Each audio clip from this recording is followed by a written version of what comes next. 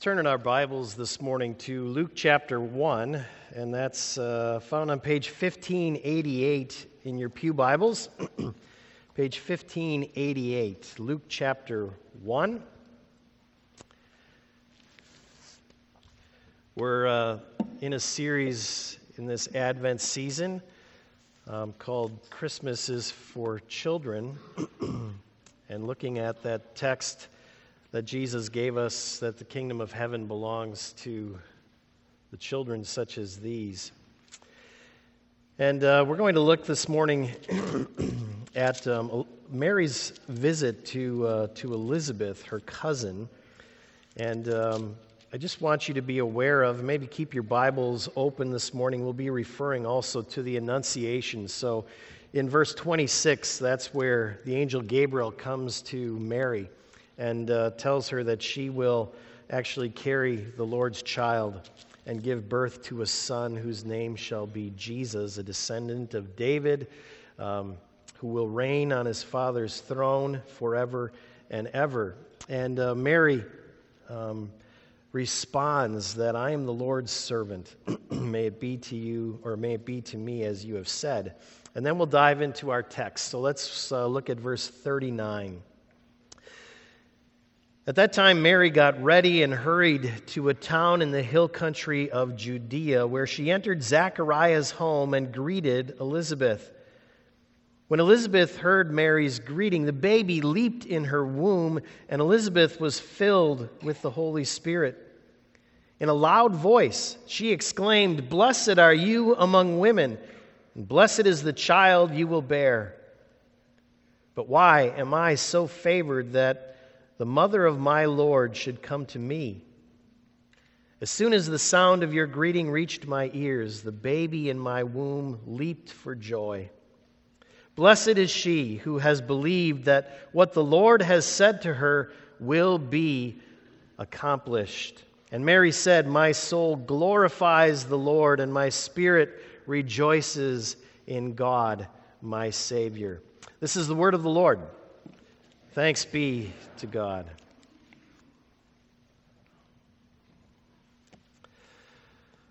Friends in Jesus Christ, there's not a lot of action in our text here this morning. And if that's what you're looking for, you may be a little disappointed. It's just a couple of women talking. There was a film that came out not too long ago by that title, Women Talking. The title was G-rated. The topic was not. The film was based on the true story of women in an isolated Mennonite community in Bolivia, South America. And in 2009, it was discovered that men in this community were sedating women in the middle of the night and then raping them. And the women who could not explain their bruising or random pregnancies were told that this was the work of demons.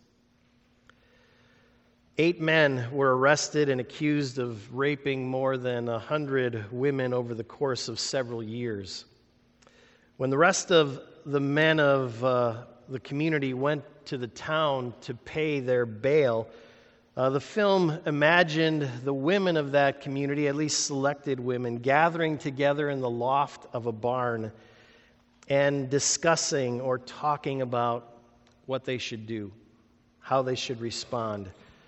Should they forgive and do nothing?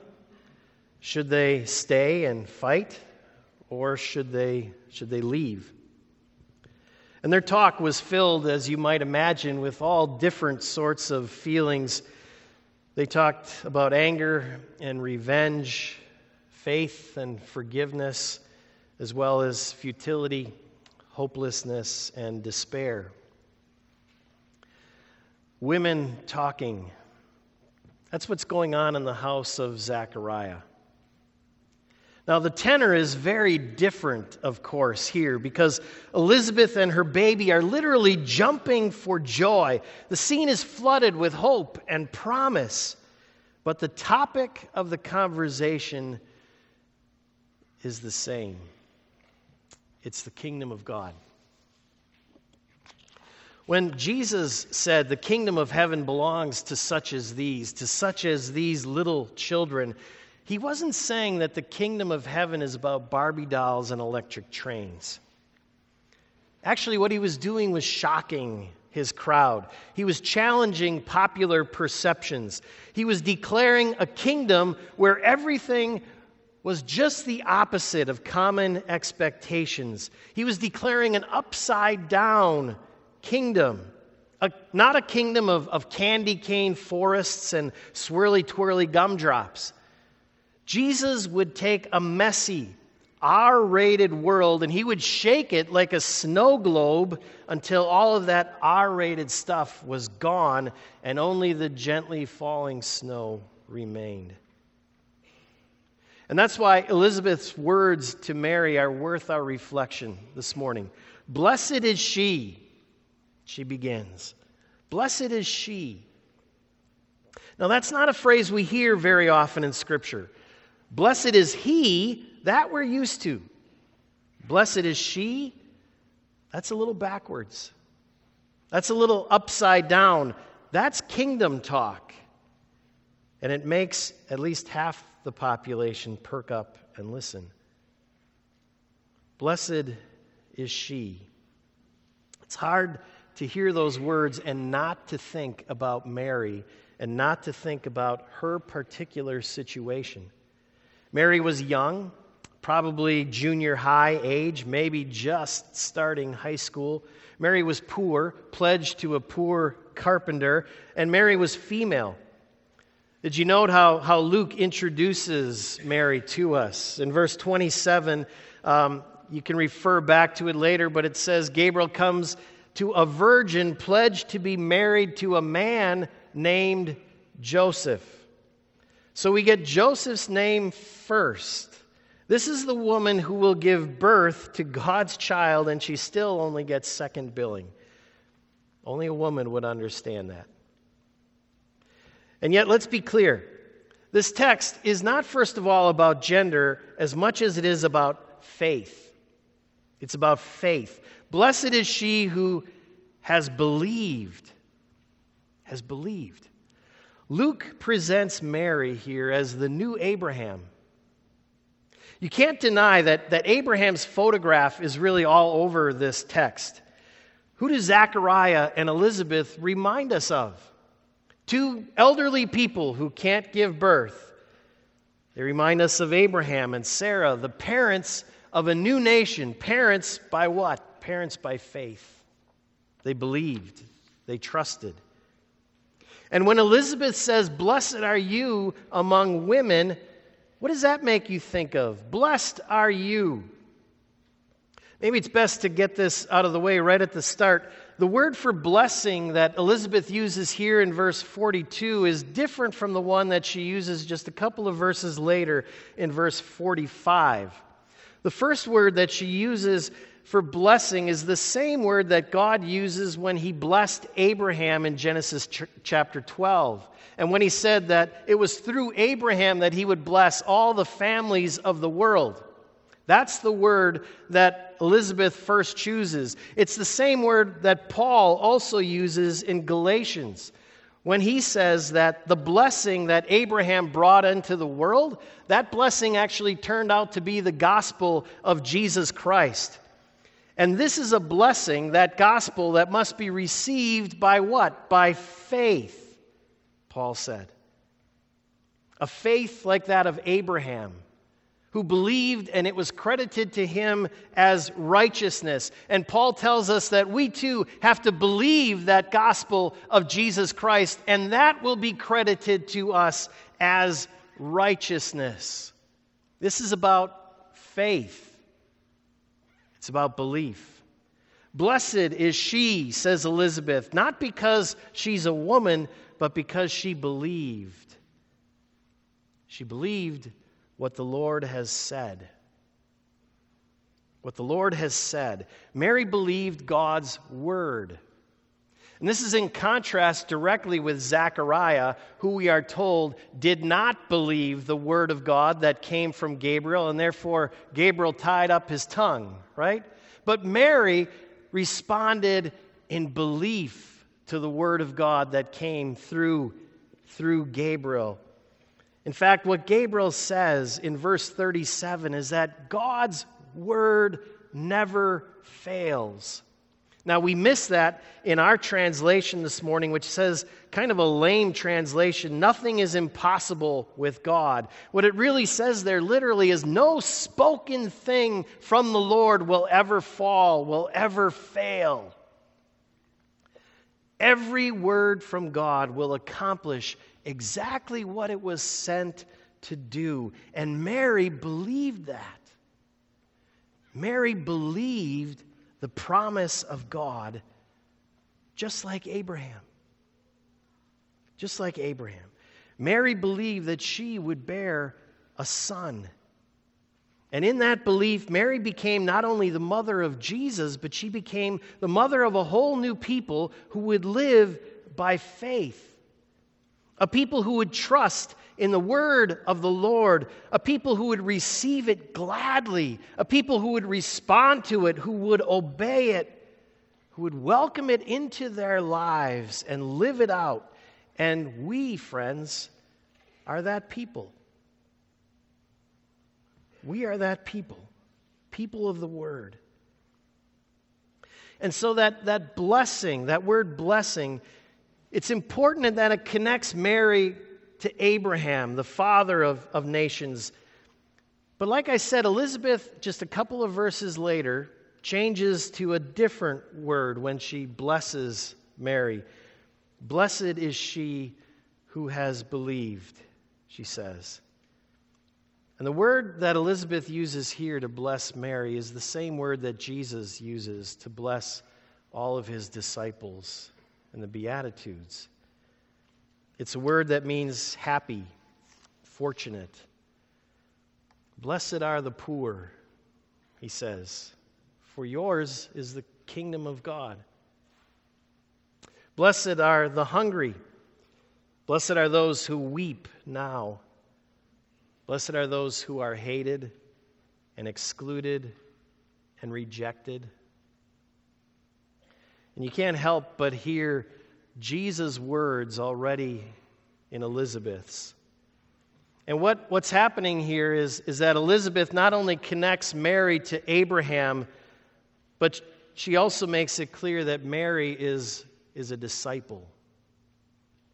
She's the mother of Jesus, but she's also the disciple of Jesus. And in that way, Mary already knew poverty, but the rest of this stuff would come shortly thereafter, wouldn't it? As a result of her relationship to Jesus. She would know rejection and exclusion as the mother of who knows whose child.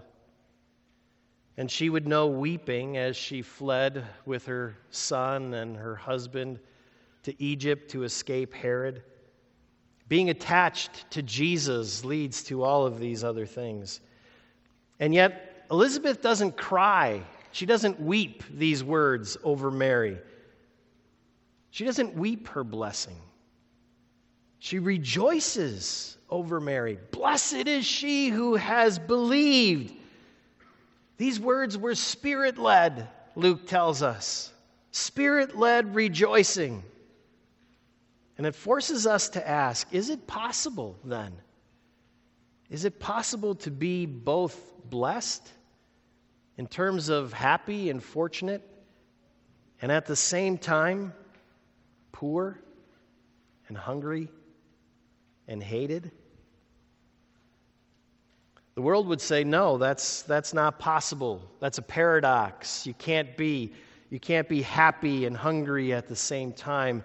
But most disciples of Jesus would say, yes, it is possible. It is possible. And most disciples would also remind us that we cannot be too quick to disconnect things like gender and poverty and youth from faith, from belief in one who would come born in a manger and who would die on a cross. See, maybe there's actually more of a connection than we sometimes think between those things. Maybe in an upside-down kingdom, good news looks different to those who are at the bottom. I mean, isn't that what we often say to addicts? That you're going to have to hit bottom, you're going to have to hit ground zero before you can find new life? Well, maybe that's true for more than just addicts. Maybe that's true for all of us.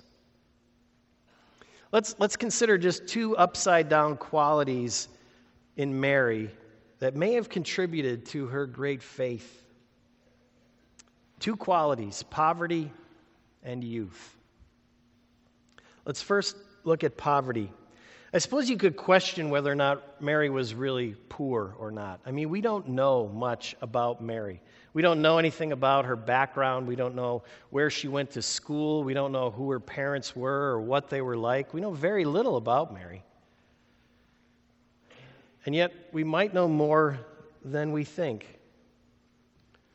I mean, immediately after Elizabeth blesses Mary as they were talking, Mary bursts out in song.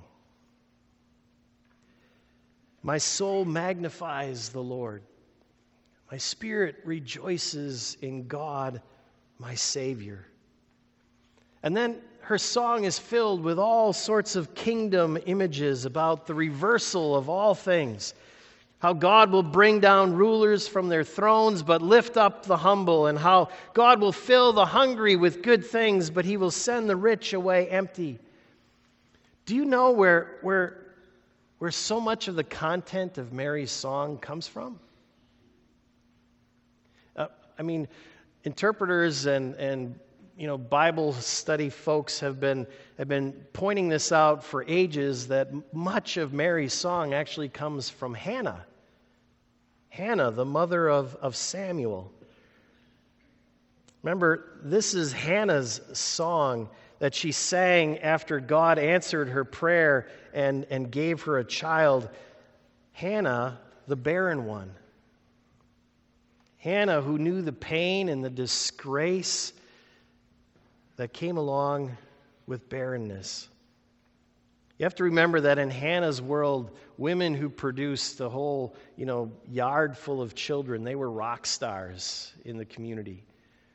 Women who were barren were like extra baggage, extra weight that you were forced to carry around.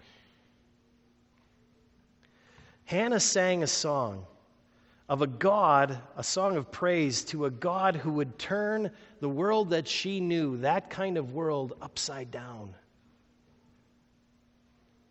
Now just think about this for a moment. Mary knew Hannah's song. Mary knew Hannah's song, which probably meant that Mary's mom and dad knew Hannah's song. Hannah's song, whenever they were doing dishes or dusting the house, they said, "Alexa, play Hannah's song." And then they dreamed of what could be. And they dreamed of what God could do. And that wasn't true for everyone. Not everyone liked Hannah's song. And it wasn't because of the tune. It was because of the words.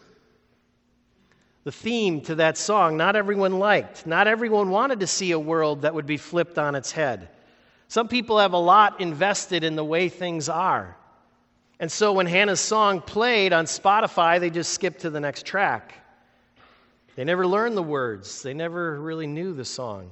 But not Mary. Not Mary. This was a favorite in her house. In fact, it was so much a part of her working memory that when she burst into song at Elizabeth's house, the words that came out were Hannah's. You see, Mary had faith, but it wasn't just any kind of faith. Mary had the faith of Abraham, and she had the faith of Hannah. The faith that God could bring something out of nothing. That God could bring light out of darkness. Life out of death. And a Savior from an unfertilized egg. My spirit rejoices in God, my Savior. And friends, this is important because most of us have a different view of poverty than Mary would have had. Most of us have a very different view of poverty than actually much of the world has. Most middle-class Americans, whether we know it or not, have sort of adopted the mindset of Horatio Alger. And you may not have ever read his books, but he wrote quite a while ago. And Horatio Alger wrote novels that are often referred to as rags to riches novels. And they tell the story of how poor people, usually poor boys, through their hard work and their good ethics, lifted themselves up out of poverty and into the security of the middle class, and all was well. Rags to riches sorts of stories. And many of us have that sort of view of poverty. That if you try hard enough and if you live by good morals, you can get out of your situation. And it's sort of this attitude of, well, I did it, you can too. I did it, or we made it, you can too. What we don't often think about, friends, is there are true rags to riches stories. There are. People have made it that way. What we sometimes forget, though, is that there are millions, perhaps billions of other stories of people who never made it and couldn't make it. And what we forget about those stories is that there's often a third party involved. There are what Paul refers to as evil powers and principalities that are actually working to keep us down right where we are. Those powers are at work in this world, okay? Like I said, not everyone wants to see the world turned upside down. Plenty of us like it just the way it is. In that kind of situation, what we need is not hard work. What we need is a Savior. What we need is someone to lift us out of our situation. When we were in Europe a few summers ago, being in the places where we were, I read a biography of a Czech woman. She was a Jewish woman, and she lived during the time of Hitler. And when Hitler came to power, she and her family lost everything that they had. She was able to survive the concentration camps, and when she returned to her home, she found basically that her neighbors had taken over her family's property, and she had no place to live. She was able to get through that. She actually married and had a son and had some sense of normalcy return to her life. And then what happened? Then the communists came in. And they came in with this attitude of suspicion. Everyone was under suspicion. Everyone could be falsely accused at any time. And so, once again, she lost everything that she had. Being falsely accused. Actually, her husband was falsely accused. She lost her home. She lost everything. She lost her husband. And friends, in situations like that, you can work as hard as you want, and they did. But you cannot lift yourself out of that situation. You need a Savior. And the problem with this sort of pick yourself up by your bootstraps mentality is that when you think you can do that, and when you're convinced that you've actually done that in one area of your life, you tend to think you can do that in any area of your life. That you can even overcome the fall by picking yourself up by your bootstraps. And what Mary is telling us here in her song is we can't. There are some things that only a Savior can do. And some people know it and understand it more than others. We have certain beatitudes that we abide by. Blessed are the good. Blessed are the industrious. And Elizabeth answers us, and she says, blessed is she who has believed in the promise of her God. The second upside-down quality that may have contributed to Mary's faith is her youth. This is what this series is all about, right? Children. Mary was young. She was a child. You know, oftentimes we have this idea that when the angel Gabriel comes to Mary to tell her that she's going to bear a child, that he comes asking her. That he comes sort of with this message of, well, Mary, God is going to do something new. He's going to advance his kingdom in an incredible way, and he would like you to be involved. What do you say? Will you at least come to tryouts? Gabriel's asking Mary to participate. Read the text again. Gabriel doesn't ask anything. He says to Mary, God has been gracious to you. Here's what's going to happen. You're going to have a child. You will give birth to a son. You will call him the name Jesus. This child in no way was a choice. And I wonder how that message from Gabriel would have gone if he spoke it to an adult. What do you think? When I think of adults, especially at this time of year, I see people who are trying so very hard to control everything, right? Everything's got to be scheduled. Think of how it works, right? After church, we're going to Grandma's, and then we're going to church again tonight, and then we're going to go to Aunt Martha's this evening, and only after that will we open gifts. And then only 2 gifts tonight, and the rest you can open tomorrow morning.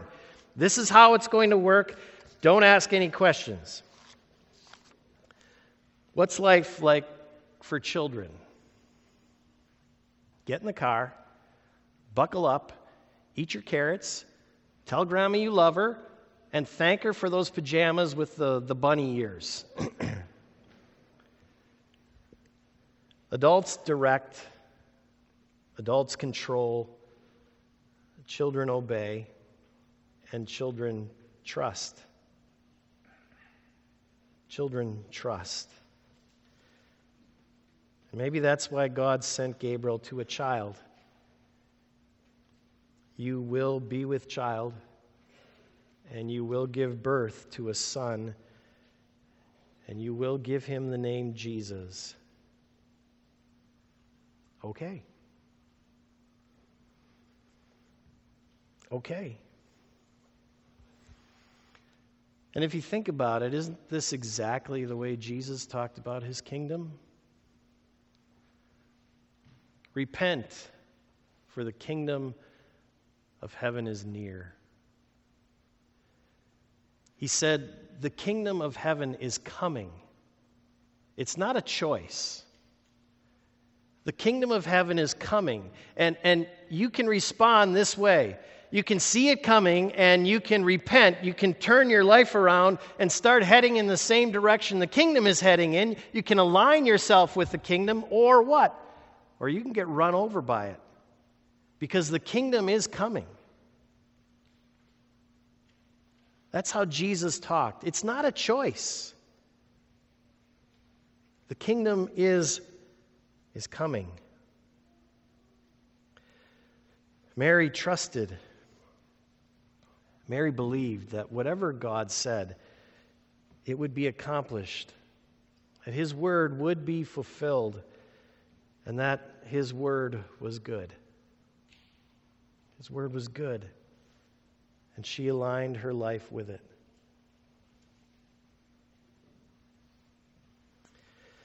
I suppose Mary could have reacted differently, right? I mean, I suppose she could have pouted over the way things were working out. She could have been bitter and moaned about how all of her friends had it so much easier. She could have gotten angry and spent all of her time trying to regain the future that she was so much looking forward to. But that's not what she did. She believed, and she trusted. And what about us? Mary sang a song about what is coming. That song has become for us the word of the Lord. And when Mary sang that song, she was so sure about what's ahead that she sang about it in the past tense. That God has scattered the proud and the rich, that God has lifted up the humble and the weak. The kings of the earth he has cast from their thrones, and the hungry he has welcomed to the feast. It's all in the past tense. It is so sure, it's as if it's happened already. And that song has become the word of God to his people. How will we respond? Well, I suppose we could be bitter. We could ask God why he chose us to carry his promise and not someone else. We could get angry that God is asking us to give up so much rather than just rejoicing in the gift that he's given. We could spend all of our time denying the upside-down quality of his kingdom and rather invest our lives in what will surely pass away. Or we can respond to God's word the way we always do. Thanks be to God. We can rejoice. Rejoice with two women talking. And we can welcome God's word into our midst and into our lives with the trust of a child. Or we can stand with the poor and put our hope in God for a Savior. Or we can sit with those Mennonite women and we can weep and mourn now. And we can work and pray against their oppressors. And we can point them in faith to a day that justice will indeed come. We could trust and believe that blessed are the poor, and blessed are the young, and blessed is she who has believed the promises of God. For theirs is the kingdom of heaven. Let's pray.